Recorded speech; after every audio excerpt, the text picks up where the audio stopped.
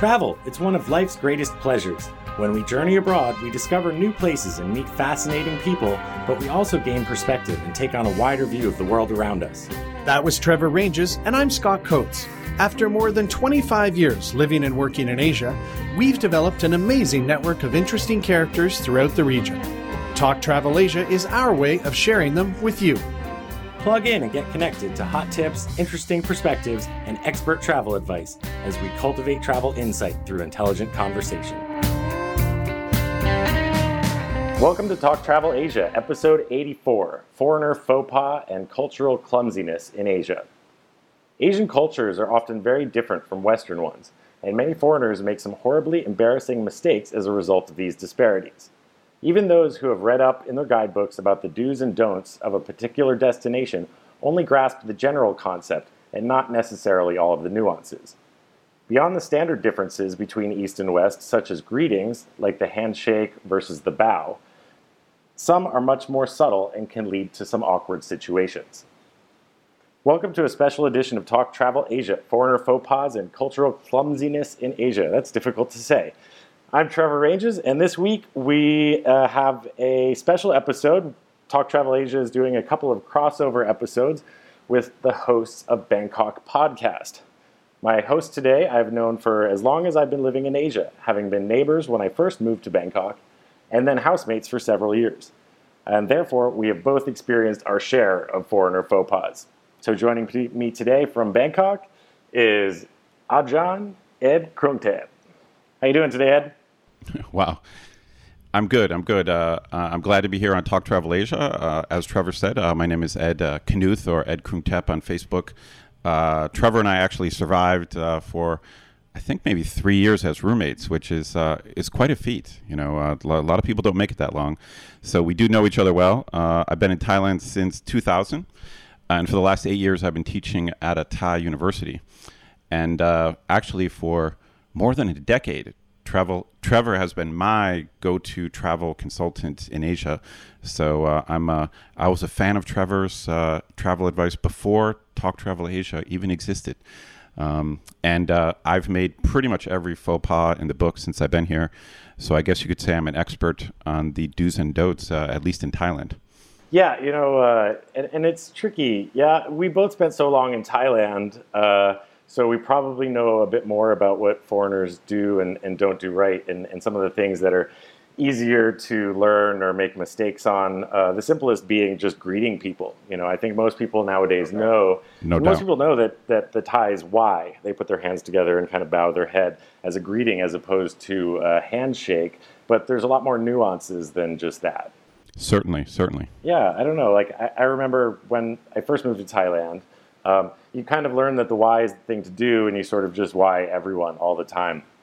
Right. But it's kind of a sign of respect as well as a sign of deference almost, and in the way that you why people and the order that you why people. Yeah. Yeah. To be honest, I do actually find it quite difficult to why in the same way that Thais do it. You know, I'm sure the listeners are aware that Thai culture is pretty non-confrontational. So if you make a mistake, Thai people aren't going to usually call you out on it, even though it might end up being awkward. So you don't need to do things perfectly. But of course, if you're a traveler, you always want to, you know, when in Rome, you should do as the Romans do, as they say. And so if you want to kind of fit in Thailand, you should take some time to try to figure out the like how to why properly. So I mean, I'll give my basic take, and Trevor, you can correct me where you think I might be wrong. So on the one hand, you are supposed to why people who are older than you. So that's kind of probably the basic foundation of bowing. So in general, it'll be a little bit awkward, or Thai people will chuckle a little bit if you why someone younger than yourself. I mean, that's basically true, right? And then so it's kind of an age thing first, but as Trevor kind of mentioned earlier, it also is a sign of kind of deference. And I think what happens sometimes is foreigners in Thailand, they start to why too many people. Like essentially, we start whying almost everybody or anyone who looks older than us. But Thai people don't really do that. No. I mean, do they? Yeah, and like sometimes I think the experience when I'm watching people just why indiscriminately, it can be a little cringeworthy. My example is like the way Trump saluted the Korean general. Like sometimes there's just people you're not supposed to why, right? And it's nice and it's friendly and whatnot, but like the reason you why older people is because you should respect your elders. So again, it's a thing of like respect. So there's also, you should why your boss, perhaps even if they're younger than you in certain circumstances, like a business meeting or something. That's right. I don't know. It's like you should why the most important people first. And sometimes that's the older people, but sometimes the older people have a lower status. So you wouldn't necessarily why them first. It can be kind of complicated. Yeah. So, at least, again, this is my take. For example, if you're going to a restaurant, and let's say the waiter is older than you, the way I see it, you should not why them first because he's serving you. But if once they why you, I usually give like a quick why back, and I notice that Thai people do that. They tend to return a quick why to like a lower status person or something like that. Does that make sense? Yeah, that's the way I saw it at first, was that like if someone why'd you and you didn't why them back, I felt like it was someone holding their hand out to shake your hand, and then you just sort of look at it. Right. It's not. I don't think it's quite that bad, though, right? I think no, not that bad. Yeah. I noticed that Thai people sometimes just nod. They'll give like a nod. If like a lower status person whys them, sometimes they'll give a nod, but usually they give a quick why back. So my rough rule of thumb is if someone is older than me and kind of higher status than me, then I always try to why first. But if someone is clearly younger than me, and not ranked above me, like not my boss, then I would never. I try not to why them first. Is that a good rule? Is that a good rule of thumb? Yeah, and I also, we didn't even touch on it, but how high you why, right, is another thing that we don't necessarily need to get into right now, but that's another part of it too, because I was thinking one of the challenges is when there's someone that you absolutely definitely should why, like your girlfriend or wife's parents, and you have both your hands full of grocery bags. You still have to make some sort of like effort to why, right, even if they know you can't, yeah? Oh, that whole height of the why thing is definitely something Thai people pay attention to. But my why game is not that good. Like when they're whying someone of higher status, they hold their hands like right in front of their face, And if they're kind of whying someone who's not that important, they hold their hands lower, kind of like in front of their chest. Yeah, under the chin or something. Yeah, like but that. And that kind of segues nicely to the next point that I wanted to discuss was the status of the head versus the feet, which is something that a lot of foreigners hear about. But I think that's the point of the why, going like below the chin or in front of the face or above the head. It has something to do with your head being like sacred. Yeah, I don't. I only have a few. So that's definitely true. So in general, and I'm not sure. Trevor, you probably know more than I do about this. I don't know if this extends much beyond Thailand. I don't know if it's an Asian thing or is it just a Thai thing.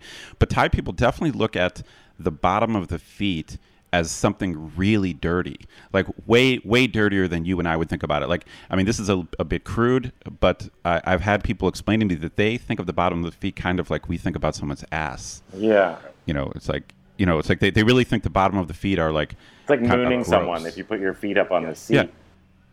Yeah, it's great. They really think of it as something like gross. Does that extend beyond Thailand? Do you have any idea? I think it's across the Buddhist countries. I think most Buddhist nations think that way, and it might have something to do with, I don't know, I'm just poking in the dark here, but monks are barefoot often, but I think just back in the day, you're barefoot often and your feet get dirty like your shoes do. Like Asian people don't wear shoes inside. That's a cultural difference. Right, so it's probably connected, right? Well, I have a couple kind of, I guess, dirty feet stories. So I have seen foreigners get kicked out of temples for like stupidly kind of sitting down with their feet pointed towards, or the bottom of their feet pointed towards like the Buddha yeah, statues. That's a big no. So it's a pretty basic thing. I don't know how they could make that mistake, but when you go into a Thai temple, you should kneel with your feet away from the statue. And then the other thing that I was a bit surprised at, this was years ago, but I was on a photo shoot in Ayutthaya, where there's these fantastic old temples and also Buddha statues. And my friend was doing yoga poses in front of the Buddha statues.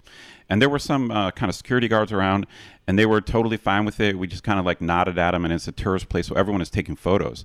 And so he was doing all kinds of cool yoga poses, like we were making great photographs. But as soon as he did a handstand and raised his feet up, they came over and said we weren't allowed to do that. That we weren't allowed. He wasn't allowed to raise his feet up like near like the same height as like the Buddha's head. Or there's also murals on the ceiling, and to point your feet at those murals, probably. Yeah, well, we were outside. We were outside in Ayutthaya, like in front of like the ruins, and so they basically he could do yoga poses, but not inverted ones with his feet, pointed like they were like above the Buddha statues. So respect for the religion and the Buddha extends beyond that too, I think, because my foot story is about the king of Thailand. And obviously people should know better than to, and I sometimes get uncomfortable when people joke about it when they come to visit, like even joking about making fun of the royal family is kind of taboo. But mine was incidental. It was, I was in a 7-Eleven or something, and someone had handed me some change, and one of the coins bounced on the counter and was falling to the ground. And I have pretty good hacky sack skills, so I just used my foot to flip it back up and catch it. And then I looked up expecting my girlfriend and the 7-Eleven worker to be impressed by my skills, and they were just aghast, just oh my God, did you really just do that? And I didn't That's right. I mean, the king's face is on all the money, right? The king's face is on the coin, and I just kicked it, and they were shocked, and I just never even. So even deference for the money because of that, and the fact that I used my foot made it that much worse. No doubt. I mean, I think I've never made that particular mistake, but I've heard of people stepping on money, like by mistake, and that is considered a big insult. It obviously wouldn't happen often, but you should not step on a bill or anything like that. I imagine even if someone did that by accident, they would have to go to a temple and atone. Right. Yeah. Again, as I'm sure the listeners have heard before, Thai people are incredibly, I think, flexible and socially laid back, with only a couple exceptions. And obviously the monarchy is one exception, and then Buddhism and Buddhist symbols, that is the other exception. So as long as you steer clear of those two things, Thai people are kind of difficult to insult, I think. Yeah. If you steer clear of those two things. Yeah, and that kind of rolls into the next one as well, is saving face. There's this concept of face in Asia, and that spans no doubt all of Asia, probably, this concept of face.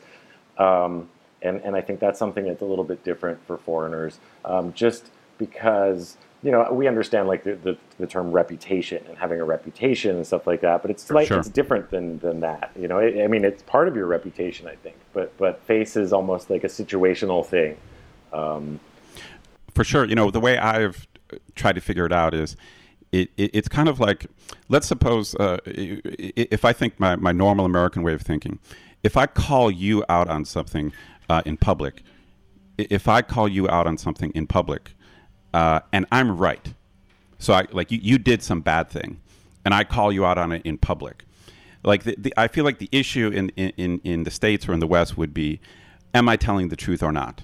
Right. That's kind of the key issue. Who's right? But in Asia, right, who's right? And but in Thailand and probably Asia, you may be right, but they will still consider it wrong for you to do it in public and let other people know. Yeah, so what you're trying to say is that you actually lose face as well. You're making me lose face by making me look stupid in front of people, but by your doing that, even though you may be right, you've lost face. It's a faux pas. Right. They see it as unnecessary, and they basically even if you're telling the truth, they basically think you're being a jerk, by doing something like that. Yeah, that actually happened to me recently, and sometimes it's hard because I think there's a difference in conflict resolution between our cultures. No doubt. And I think that's part of it, is that, one instance is that, suppose you're upset or you're having some sort of disagreement with people from certain Asian cultures, and in order to kind of diffuse the situation, they often laugh. And for us, that can be insulting or making you feel worse because they're now laughing at you as well, but that's not really what's happening. That's exactly right. Actually, Greg Jorgensen and I have talked about this on the Bangkok podcast. It's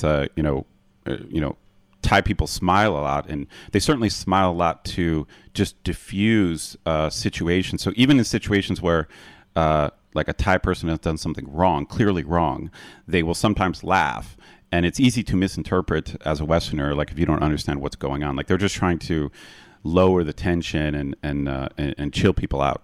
Yeah, that actually reminds me of something that we didn't necessarily talk about before when we were brainstorming, but there's many different kinds of smile. I think that's true, no doubt. I mean, I think this is a whole other topic, but we could touch on it a little bit. I think there is a downside to this Thai habit of smiling all the time, because even Thai people themselves sometimes criticize other Thai people for being fake. Like I've heard it's like there's a plus side to kind of always being nice. There's a plus side to that. It like reduces confrontation, but the downside is sometimes they're not honest about what they're really feeling. I guess this ties into Greng Jai, the issue of Greng Jai. Yeah, we were going to touch on Greng Jai, especially in dating, but that's totally right. There's some sort of, again, it's a difficulty with communicating on the same level that we're accustomed to communicating. And just even sticking on saving face before we move on to Greng Jai, or just these differences of communication. Like at one of my jobs, my office was, 10 yards from my boss's desk. And often I found it better to communicate via email, especially when I had to say something critical, like because sure. Our delivery of criticism and the way they accept criticism often can create emotional tension that I found was diffused via email. Yeah, I think that's certainly true. That's good advice for anyone who's working with Thai people, or I think any other Asians. Like they certainly don't like to be confronted in public. Like they don't like to be just face to face. You did this wrong. That's not going to go over. That's not going to go over well. Like they prefer things to be handled like low key, like through not necessarily back channels, but email, like something that's not public. And then on a different level, if you take it down to like the regular people that you interact with, let's say like at the airport or at a Starbucks or something like that. At least in Thailand, this is true, but I think I found this experience elsewhere, is that when they don't know what to do or they don't know what you're talking about, the default will kind of be to say yes to you rather than say, oh, I don't know, or something. No doubt. I've talked about this before with my Thai friends, and I think part of what's going on is I think Thai people, their heart is almost always in the right place. I really believe that. I think Thai people are in general like pretty sweet people, and they want to help, and they get embarrassed when they can't help you, and sometimes they can end up doing more harm than good. It's kind of like when if you when you ask directions and you ask them like, is this temple down here and to the left? Like if they don't know, they really should say I don't know. But a lot of times they'll just say yes. They'll just say yes because they want to make you happy. Yeah. But it can backfire pretty badly. Yeah, you'll learn that you have to ask like multiple questions. You ask like the next question, be like, is it on the right? And if they say yes to that, then you're in trouble. Because I found it exactly right. Because you want to ask yes or no questions. Because I found that when you ask either or questions, you get a yes often. And because you were like, what's the fastest way to get to the airport? And maybe they didn't understand you because I talk fast. You'd be like, is the train the fastest way to the airport? And they'll say yes. And then I'll be like, is the taxi the fastest way to the airport? And they'll say yes. And I'll be like, which is faster, the train or the taxi? And they'll say yes. And then I'm like, all right, they have no idea what I'm talking about. Right. Yeah, you do have to be careful. You definitely have to be careful. Although, like I said, I think their heart is in the right place. They're trying to help. Yeah, that's why they're saying yes. They want to be agreeable, but most foreigners are going to have no idea. It takes a while to pick up on that one. But you mentioned earlier Greng Jai, and like in Thailand and dating, I think that comes up often. And I know that like the kind of common situation for that would be. Should we explain? I think once you go ahead and explain that first, it's probably a good idea. Well, here's my understanding of Greng Jai. So Greng Jai is one of those terms that is kind of famous for maybe not having an exact equivalent in English. So I think Thai people. Yeah, I mean, I think at least Thai people consider it as kind of a special concept. So probably the closest English word is probably the word deference. But I agree with Thai people. I don't think that really captures it. I think Greng Jai is an unwillingness to inconvenience people that are higher status than you, or someone you're trying to show deference to. So it's like they don't want to cause inconvenience or pain to someone. They want to be agreeable. They want to be adaptable, and it can cause them to maybe agree to things that they really don't like. I mean, does that make sense? I mean, how do you explain it? Yeah, I think that's the point. And you touched on it earlier when you said sometimes it backfires, right? And this seems to be kind of that situation. This didn't happen to me. I don't even remember who told me the story, but like it's definitely happened to me, just not this exact example where you say, hey, you're going on a date or you're going out to dinner with your girlfriend and be like, hey, where do you want to eat? And she's like, oh, I don't know, up to you. And you'd be like, how about Italian food? I really like some Italian food. And they agree, and then they won't eat because they don't actually like Italian food. They just didn't want to say no to you when you suggested it. And for us, it was exactly just a suggestion. We're trying to, but... That's exactly right. My experience in a school that I used to teach at, I don't teach at anymore, sometimes when I had to make appointments with students, like makeup classes with, let's say, a group of 3 or 4 students, I would suggest a time, and they would all immediately agree, right? And then later, I'd get an email from my boss saying, "Oh, they're really not free at that time. They can't come at that time," But they didn't want to say it to my face, So it's really weird, It's like they're not free, but they wanted to say yes, to show deference to me. Yeah, I think this is one of those things, and again, it isn't solely to Thailand. I mean, Krang Jai is a bit, but I think that concept does still exist here in Cambodia, just because they have some somewhat similar cultures. And I think it's one of the ones that takes the longest time to get accustomed to, and I think in a lot of these instances, it reminds me of the saying here, where this part of the world will make impatient people learn to be patient. And at the same time, it makes patient people experience, impatience. Is that a word? Impatience. I can't remember if we talked. Over the years, I feel like you and I must have talked about this at some point. But this makes me remember some. I don't. I've never really studied culture directly, like academically. I don't know anything about cultural studies. But I've heard. Asian culture described as a high context culture, and the West described as a low context culture. And I remember when I first heard that, I didn't understand it at all. And I'm thinking, wait a minute, we have like high context in the West. But the idea is has to do with how much Westerners versus Asians perceive that things need to be made clear with words. So in the West, we tilt towards the idea that things need to be verbalized to be made clear. In a way, it's almost like a legalistic thing, where it's like we tend to try to put everything in words. So that's our idea of clarity. But I think in Asian culture, they tend to say less and rely on people's understanding of the situation. There's rules for cultural interactions that go unstated. Yeah, and I've talked to my students about this, because my students are Thai, but getting kind of a Western education. So I'm trying to explain to them how Western culture works. And they've said, when I give this explanation, they heartily agree with it. They said a lot of their parents don't explain things to them. Like they're expected to pay attention to how their parents act and kind of emulate them. And they're like, in a way, it's like obviously as a Westerner, I see the wisdom in the way that we do things. But I think part of part of this Asian attitude is that their approach is, why do we have to explain everything? Like, why do we have to talk about everything? It's like you should be smart enough to pay attention and kind of learn from experience and learn by the role model of people older than you.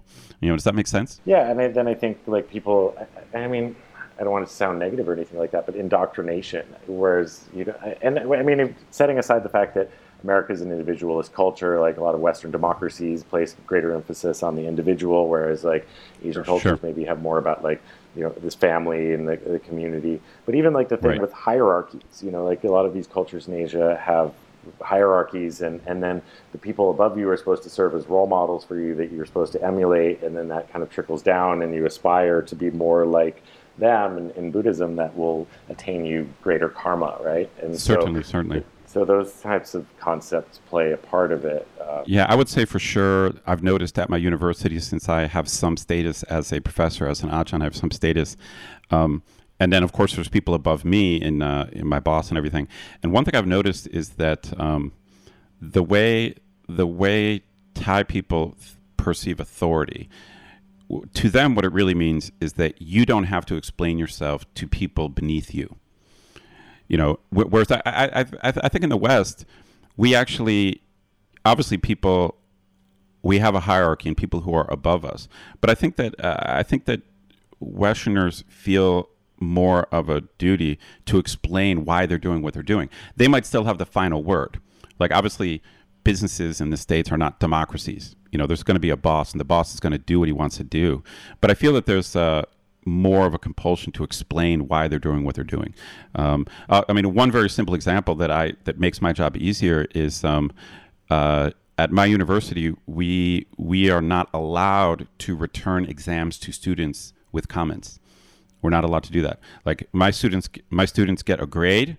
And most of them just accept the grade. And then if my students want to come in and talk about their exam, then we sit down across from each other and I explain what they did wrong. But I'm not even allowed to give the exam back because they're really concerned about exam security and they want professors to be able to reuse exams. Isn't that strange? Oh, so you have to collect them again. They don't get to keep them, right? They never see them. They take the exam, they hand it in to me, and then they never see it again.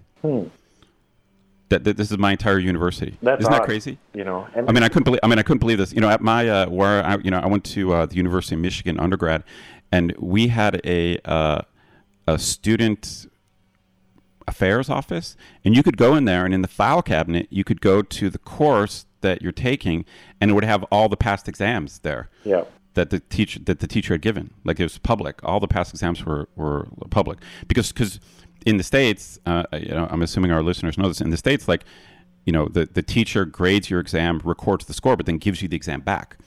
Yeah, often with comments. Yeah, and all the old exams are floating around in public. And fraternities save like a filing cabinet. Yeah, exactly. So in Michigan, students could just turn it into the student affairs office, and then they would just collect all the old exams. Well, at my university, there's students never get to see their exam after they. That's weird because I did my MBA with the University of Hawaii in Ho Chi Minh City, and the professors had even exclaimed how much different the teaching in the educational experience was for us in Vietnam. Often because, like, during an exam, the person sitting next to me would just, like, turn to me and, like, ask me for help with one of the questions because, like... Oh, really? Yeah. In the middle of the exam? Yeah, they're so collaborative. They didn't even think, like... I'm not really supposed to give you the answer to that. But even, like, when we'd be doing, like, big group projects, and MBA programs traditionally in America are very competitive, right? But it was very common when groups were working on their group projects for one person to get up and go over to the other group and sit down and start talking with them and asking for help. And absolutely. Like, totally collaborative because they have a different concept of, like, it's not competitive business, right? For Vietnamese, they've been raised in a culture where, collaboration is better. I was shocked in one of my first university jobs. It was a long class, like 3 hours, and I didn't want to lecture for all of the 3 hours. So I lectured for like an hour. We took a break, and then I gave some study questions for the students to do based on my lecture. And I broke the class down into a bunch of different teams, and they had to fill out the questions, and then they could go home. And so it was like 4-person teams. And I told the students, all right, this is teamwork, but I don't want any team helping any other team. So you get your questions, you write down your 4 names, and you guys work, on your own. You're 4, so choose your teams wisely. And so that was my direct instruction. And then as soon as I handed it out, the whole class just started working together. They just all started walking, just exactly like you said. One member from one team would just walk around to the other team, like, what do you guys get for this? Like, right after I just told them they can't do that, the whole class just starts helping each other. And then that raises the question of where's the respect for Ajahn Ed, Right. I'm supposed to, right. What happens to the deference? Where's the deference to my, well, it's, maybe there's basically a clash then between Asian values, because one of their values is to defer to authority, another is to work together. Yeah. All right, well, I think we're straying off the traveler topic, and I'm sure people find this interesting because there are so many differences. I think that's the point of us straying a bit. But let's get back to something that might be a little bit more useful to visitors, and travelers. That's bathrooms. Okay, sure. Oh, wow, yeah. Yeah, I mean, I feel like we could probably do a whole show on bathrooms. Yeah, what toilet etiquette in Thailand? Yeah, I mean, the obvious thing is the squat toilet versus like the seated toilet. That's like, I guess, the most obvious thing, right? Yeah, because it's funny. Sorry to interrupt before you go on. Lots of times I remember I worked at a ski area in New Zealand, and they had a sign that had a picture of someone standing on the toilet seat. And like, don't stand on the toilet seat, for the Western toilet. And I'm like, why would anyone possibly stand on the toilet seat? I just didn't get it. Right. There was like ski boot seat, like footprints on the toilet seat. So funny. Yeah, well, I think that, if travelers are in Bangkok, I think that almost everywhere has like sit-down toilets. I mean, I suppose if you get off the beaten path, though, you might run into squat toilets, right? JJ Market used to be all squat toilets back. I don't know about now. Yeah. But, and oftentimes, I know, if you really got to go, that might be your only option. So it's good to know. I've been in that situation. I know find that it's more comfortable. It's more natural, really. It is in a way. Like once you've done it a few times, you kind of get the point. It does seem more natural to some extent. But then there's the whole issue of how you're going to clean yourself. Yeah, you really have to go. You're in this local market, and you're like, oh, I'll use the squat toilet, and then you're done, and suddenly there's like, oh, there's no paper. There's no toilet paper. Yeah, so the listeners should be aware that there's typically going to be basically a hose. You could call it whatever you want. Like I usually just call it a bum gun. There's going to be some kind of hose to spray yourself down. But even after you do that, there's no tissue to dry yourself with. Well, yeah, it's better to be clean. I mean, they sell most places will sell. There'll be like a little machine, and for like 10 cents, you can buy some toilet paper or some tissues, really. Before you go in. And actually, sometimes you're lucky if you get the bum gun. I mean, the bum gun's great. Like, a lot of people think it's gross. Every time I'm home, one of my friends, Josh, he, after traveling in Asia, had one installed in his bathroom in Hawaii. Oh, really? Yeah, just because, like, after once you've gone bum gun, like, you can't go back almost. I had them installed in my place here in Phnom Penh because it didn't have them. Like, how could you live? It's a good, no, I mean, I think they're a good thing. I prefer having the option. I like having what I grew up with, but I think the bum gun is good technology. Well, I never experienced this. Yeah, well, I've heard that they're quite sophisticated in Japan. Is that correct? Yeah, they have like fans and heated seats and temperature controls and all sorts of great stuff like that. But actually, oftentimes in Asia, you don't even get the bum gun. You get just like a bucket of water. Right. Yeah, that's exactly right. You get a bucket of water with like a scoop, like a big scoop in it. And the most important thing to know about that is just that you're supposed to use that to flush, and you can't just trickle the water in. You have to fill up a big scoop and just like let it dump and to create some. That's exactly right. Because I remember like the first time I used one of those, I'm like, how come it won't go down? And like I kept pouring water in. That's right. Yeah, you have to scoop up a big amount and then just dump it in there, and the volume of the water forces everything down. And if all this weren't enough to make using the toilet awkward when you're in Asia, there's also the bathroom massage. Yeah, I mean, luckily it's not very common, but it's one. When I think about my time in Thailand, it in a way it was probably the most shocking thing that's ever happened to me. I mean, I was in a big beer hall basically, and I went into the restroom, and they had a bathroom guy, whatever you want to call him. Like, what do you call those guys? Like bathroom attendant. A bathroom attendant, yeah. And they have like hot towels and things like that, and they're looking for a tip, but I didn't want a hot towel. Yeah, that's pretty normal. I mean, they even have a comb and like some random like cologne and stuff like that, and that's not too. Yeah, so I just. Yeah, right. So I just waved him off, no thank you, politely. And then I went to the urinal, stand-up urinal, and, while I'm peeing, he came up and started to massage the back of my, shoulders. The first time, if you don't know about this, is always shocking. You're just. Oh my God! I jumped and like peed on the wall. It's like because it's like a guy touching another guy in a restroom is not a good thing to do. Yeah, they put a hot towel on your neck and start rubbing your shoulders. Right, and you and I have a mutual friend, and this actually never happened to me, but our mutual friend Richard, if you're out there listening, hello to you. But his story is, I think, even slightly funnier. He said while he was peeing, a hand reached around the front of his face with a mint to put in his mouth. Isn't that great? Yeah, a mint, like it just had like a disembodied hand tried to put a mint in his mouth. Wow. Yeah, the first time it happened to me was pretty funny too. But I think, even if you know about it and you're expecting it, I mean, you can learn to be like, no thanks, I don't need the rub down, right? But if you don't, sometimes they'll come for you. And I've even heard stories of getting like people's legs massaged, like two guys, like four hands massage. Oh, really? Wow. Well, you got to watch your back. So that's our advice to the listeners out there for the men in the bathrooms. You got to watch your back. You got to watch your back for sure, at least in a Thai bathroom. Right? No doubt.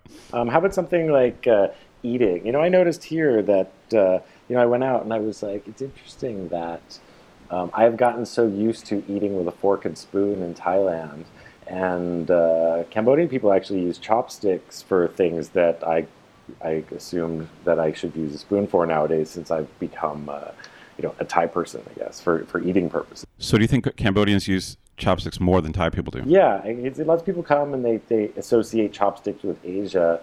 And at least in Thailand, people really only use chopsticks for Chinese food, which is like noodle soup, which comes from China. Yeah, that's right. I mean, maybe occasionally see. Yeah, I guess you're right. I would say they don't use chopsticks a lot with Thai food. I wouldn't say they. I think it's for often. Food of Chinese origin, because Chinese people are the ones who invented chopsticks, I assume. Right. And that's not that different than in the U.S. I mean, because I used to use chopsticks. I remember my parents teaching me how to use chopsticks with Chinese food. It was kind of goofy, but I mean, like, it was, my parents wanted me to know how to use chopsticks, even though I grew up in Ohio and my parents are. Yeah, sure. No, it's good to know how to do. But like, you wouldn't eat pad thai with chopsticks. And again, like, Thai people aren't necessarily going to laugh at you or something like that, but they just don't eat pad thai with. Yeah, usually not. Yeah, certainly not. And I noticed, I don't know, what do you think about this? Is this, the way I view Thai people's use of utensils, I feel that Thai people don't like or think it's correct to put a fork up to your mouth. Like they tend not, they don't like spike things like we do. Like I spike stuff and stick it in my mouth. You know what I'm saying?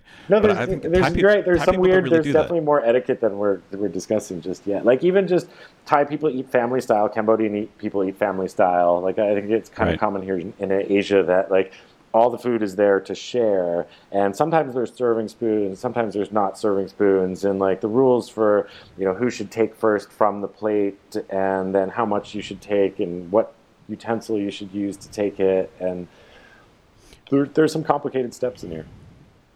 Yeah, I mean, I think that in general, and this is probably true for Thai people in general. In general, they are kind of neater and cleaner. Like they're just kind of. Or like just when they eat, it's just, I guess to some extent that's the stereotype of Asian people. They're kind of polite, but like they like I think what Thai people do is I think they use the fork to like scoop stuff over onto the spoon. That's what I think what they do, and then they put the spoon to their mouth. So they don't stab stuff and like stick it in their maw. Yeah, like I do. Because like. You could go on a date with this dainty Thai girl, and she could eat like a rack of ribs and not even use a napkin. Like that's exactly right. They're definitely neater and cleaner. That's just part of Thai culture. So just I guess our advice for travelers is just try not to be such a barbarian when you eat. Yeah, try and try not to make a mess. I even tease my students about this when I look at their like notes in class. They're so neat and like organized, and it's almost like their notes are like a work of art. I'm like, there's no scrawling, there's no like doodles. Like my notes were like a nightmare when I was in school. It was just because I'm just scratching, and it's just everything is neat and clean. It's definitely I think a Thai thing.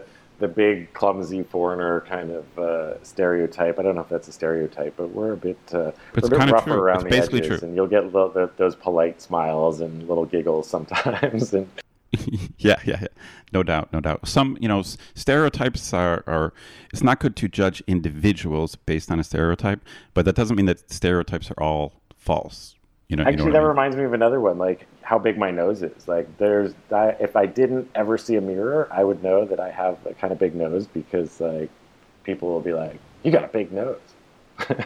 Like, what do you mean Cambodian people just tell you have a big nose? Like, it happens often in Asia. I don't just know the nose, but like just like how fat you are, or like things like that, or if you're bald, like people like there's a difference here about like just saying things about people or asking questions that are personal, like the. Well, I think that is a fascinating point. The reason it's a fascinating point is that in general, Asian people, I would say, are more polite in general, and they're also less direct about many things. but for some reason about personal appearance, they can be strangely direct. Like they'll just tell you that you're fat. You know, like if they haven't seen you in a long time, they'll just say like, "Wow, you really got fat." And so in some certain things, like at least I can speak for Thai people, they're actually more direct. You know what I mean? It's weird. Yeah, and it's often, again, things that are a bit shocking to Westerners, like talking about how bald you are or something. And apparently, like having a big nose isn't such a bad thing. My nose isn't that big; it's just bigger than Asian people's, and I think that. Yeah, I don't think your nose is that big. No, but compared to I've Asian nose. Yeah, I've heard this nose thing though before. I've heard different guys tell me that like. You're like, why do Thai people always say I have a big nose? I've heard this from other people before. You should just say thank you. You know, like I think, right. Yeah, like go. You know, like when in Rome, just say yes back. If they tell you anything weird or like, you know, wow, you're really fat, I'd be like, yes. Well, the generic answer in Thailand is always to smile and laugh. Like if you just keep smiling and laughing, you'll be fine. Yeah.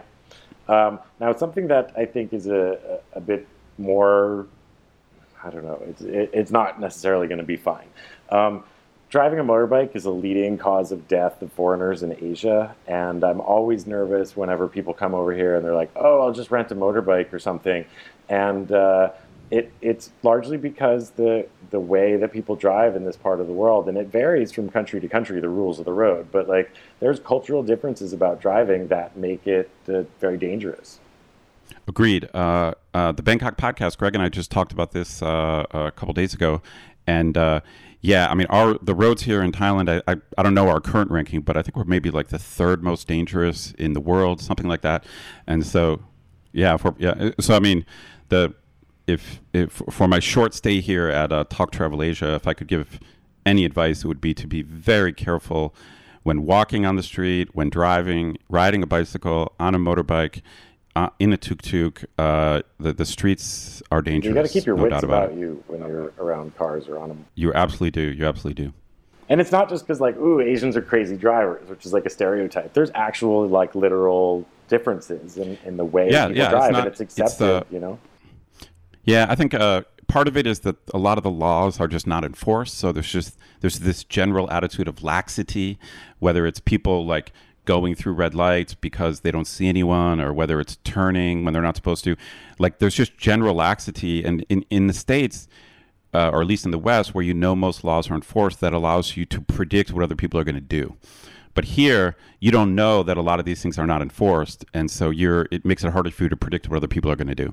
Well, but again, I get it is that I think, you know, there isn't law enforcement the way that there is in the West necessarily. But even like I was down on Nut in Bangkok, and there's a big crosswalk there by the big sea, and there's police at rush hour kind of directing traffic. But even while he's letting the cars go, people will just jaywalk. They'll just jaywalk in a crosswalk. I mean, they're in the crosswalk, right, but they'll just go even though the cop's not telling them to go, and they'll just walk in front of cars and stuff. And no then, doubt. Like red lights, even people will roll. If there's no real reason to stop, they'll slow down a little bit. But you know, if you're in the far lane away from the turn lane, people will just run it. And again, like, that's okay. Like, that's just rational because there's no reason to stop. Like, why would you stop at a red light when there's no other cars coming? It's just stupid. Right. You know, that's how I feel when I'm home after I've gotten used to here. But like when I cross the road near my office, when I cross the road near my office, like I know people are going to run red lights because that is kind of accepted.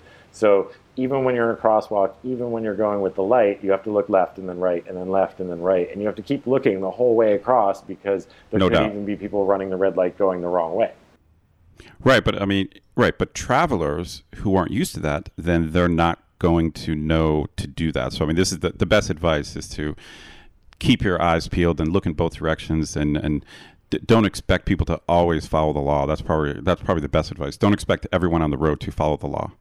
Yeah, and then driving, if you're going to ride a motorbike, which I definitely don't recommend. And one of Trevor's top travel tips is to always wear closed-toed shoes anytime you're ever on a motorbike in Asia, even if you're riding as on the back. Oh, don't wear shorts. Taxi. Jeans even are really key, even if you're like at the beach, like Bali or something like that. Like, and then it's different. Like when you're riding and you do go to stop at a red light, people will get mad at you. Like, what the hell are you doing? Why are you stopping in front of me? You know, like there seems to be this like you should always keep moving.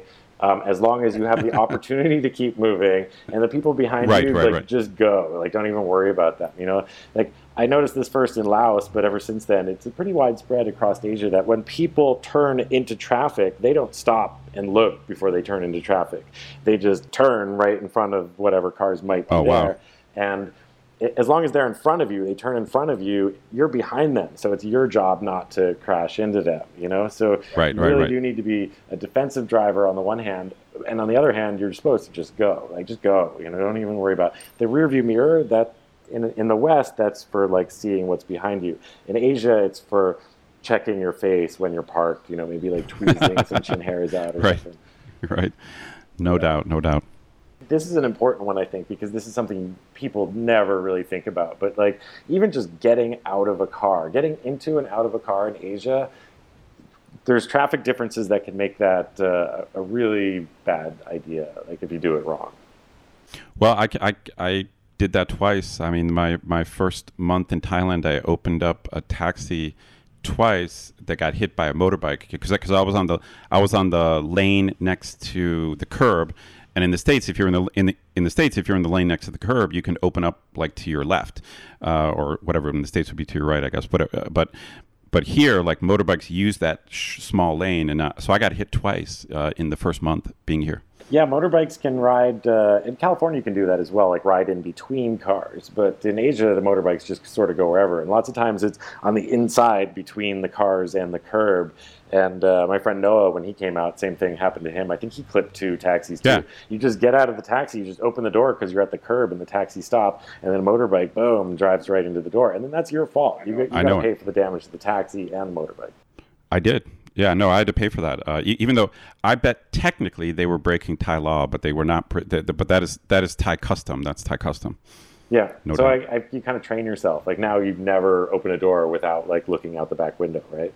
Yes. Yes, that's the advice. Like, never open the door of a car or taxi without looking behind you. But it's hard because you're not trained for that. It's a difference. Like, it's a thing that you adopt or that Thai people know. Right. Well, now your listeners know to do that. So hopefully they'll learn something from this podcast.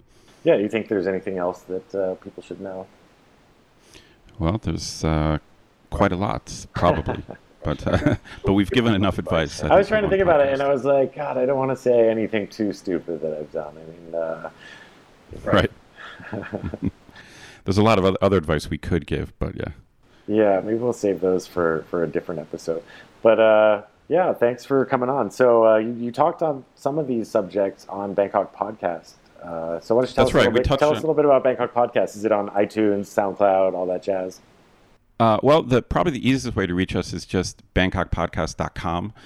So we have a player built right into the website, but we also are on iTunes. I don't believe we are on SoundCloud, but the best is just BangkokPodcast.com. That's got all the information right there. And the main guy, my co-host, is Greg Jorgensen, a Canadian guy who's been doing it for almost 4 years now. And I'm the new guy, so I just became the co-host about 3 months ago. So if anyone wants... Yeah, Greg was on the podcast. He was on Talk Travel Asia as a guest twice at least. Cool. And I guess doing the crossover with Scott either last week or next week might make him tied for the most frequent guest. Oh, really? Cool. Very cool. Well, I'd love to come back sometime. Just let me know. Yeah, you should go back and listen to Greg's episodes on Talk Travel Asia. We'll put links to those on our show notes. If you go to talktravelasia.com, we have links about what we talked about and links to episodes of Bangkok Podcast that Ed might have mentioned during the show, certainly to their webpage and just so you can find out. Facebook, I guess you guys use. Excellent. Thanks for having me on. So thanks for joining me, Ed, and thank you, everyone, for listening. We'll be back in 2 weeks with another episode. Thanks for joining us on Talk Travel Asia. We look forward to sharing with you again soon. Hey, Scott, do you remember the time we walked on top of the wall at Angkor Thom in Cambodia?